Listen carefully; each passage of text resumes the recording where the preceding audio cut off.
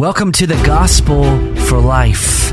We have 4 Treasure Valley pastors committed to showing that the gospel is not just for that religious part of your life, but rather it's for all of life. You never graduate from the gospel. I'm Josh Bales, pastor of the Well Church, here with Russell Herman, pastor at Cloverdale United Reformed Church, Phil Moran, pastor at Christ Presbyterian Church, and Jonathan Van Hoogen, pastor at Dayspring United Reformed Church. Now, if you'd like to find out more about us or catch past broadcasts or get information about our annual conference, you can find us at reformationboise.com.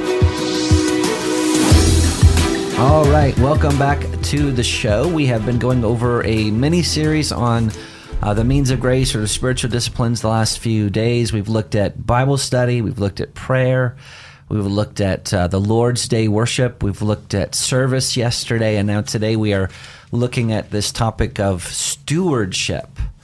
Stewardship, what does it mean to be a steward? Here's how 1828 dictionary defines a steward. A steward is a man employed in great families to manage the domestic concerns, superintend the other servants, collect the rents or income, keep the accounts. So maybe to put that in our current language is that a steward works for the sake of another, managing the accounts of the master. Is that you want to add to that? Is there something better? You're shaking your head like you're disgusted with what I just said. There is a sense, this is we talk about economics. It comes from the word oikos, house. It's basically a house manager. Right. It's somebody that manages the household affairs. Right. So being a steward, we often associate this only with money, as Paul was saying off air.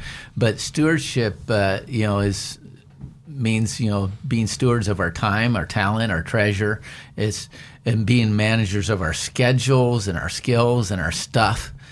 So we're to use all those things, our time, our skills, and our stuff in ways that the Lord wants and employ Him for His glory. So that's really what we're talking about when we're talking about stewardship. Not only about our resources, financial resources, but all the resources that God has given us. Mm-hmm. In the very beginning, in the book of Genesis, with the creation of man, God, in essence, creates man in His own image, and then says to him, in just using layman's terms now, I'm making you a steward of my creation. Mm-hmm. Mm-hmm. You're to have dominion over it. You're to rule it, not as if you own it, but you are to rule it as one that has been given authority from me over my creation. Mm-hmm. And then Psalm 8 kind of comes back to those themes. Mm-hmm. And so we've never really lost this idea that the earth and everything in it belongs to God. However, He has entrusted man with the stewarding of this world. And those of us that have been recreated in Christ have in many ways been reinstated to our rightful role as a steward, and specifically stewards of the work of new creation. And so I think that theme is throughout, and we can unpack it in a lot of different ways. But well, in terms of what it's corresponded to, what is this fixing? If we're as stewards, what is it that we're doing that's somehow redeeming, has a redeeming quality to it? And when we look at what sin does to us, sin makes us selfish and wasteful with all the things that we have and all the things that we are. And so stewardship is bringing the gospel to, our selfishness and our wastefulness. That's right. Yep.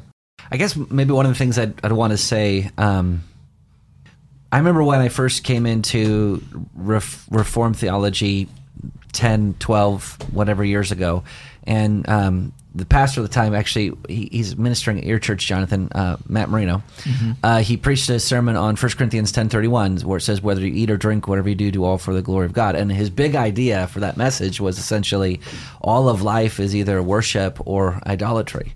And I thought that was such a radical statement because as he unpacked it, what he essentially said was there's no neutral ground in the Christian life. There's not one part of it where we say, well, this part's mine and this part over here is God's. Everything that we touch, everything that we think about, everything that we act upon in our lives, we are a steward over. There's nothing that escapes God's ownership.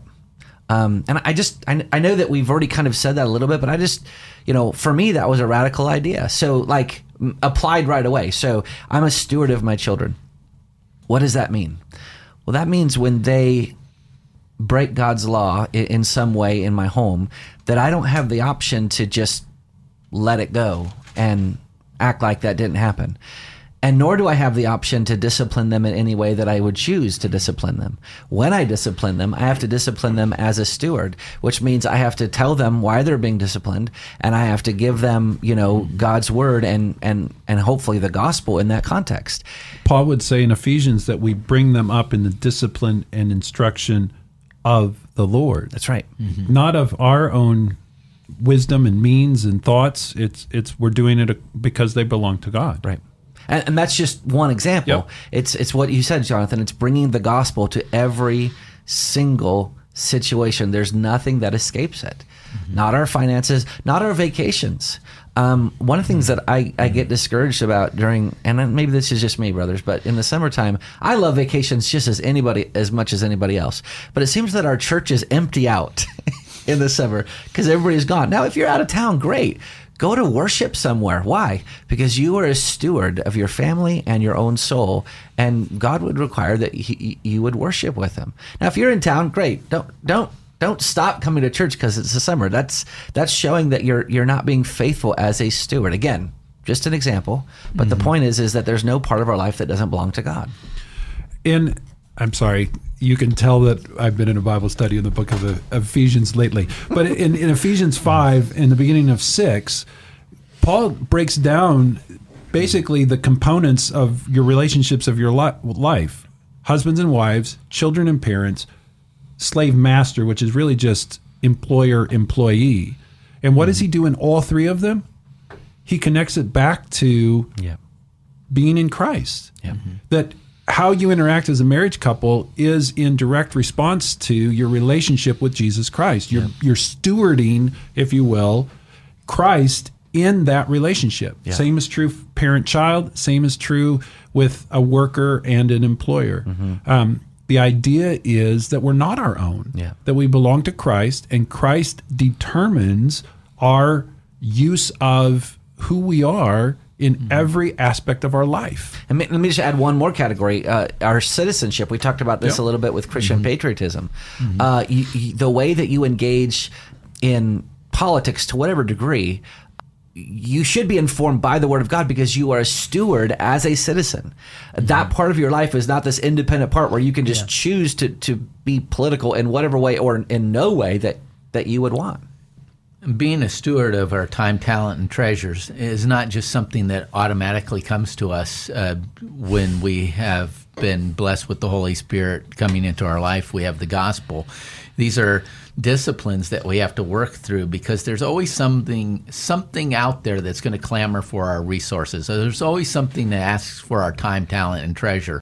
And without a sense of stewardship, without a sense of discipline, we may be giving our best to the places that aren't helpful to us. Oftentimes, even as a pastor, I have to say to myself, is this goal achieving or tension relieving? Am I doing this just to relieve a pressure, or am I actually achieving something with this? Am I using my time and resources for the best thing? So circumstances are always going to challenge us with the feelings of the moment, and that's going to result in certain inconsistencies. And so that's why we need to give attention to this matter of stewardship. It's not something that's unnatural to us. As we say, this is sin always marks us with selfishness and wastefulness. So this is where we have to give our attention to day by day.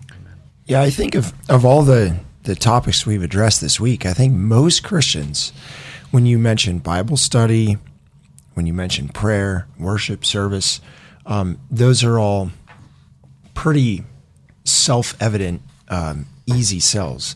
But if there's one thing that really puts a finger on our day and age and our true lack, it is, I think, in this realm of stewardship.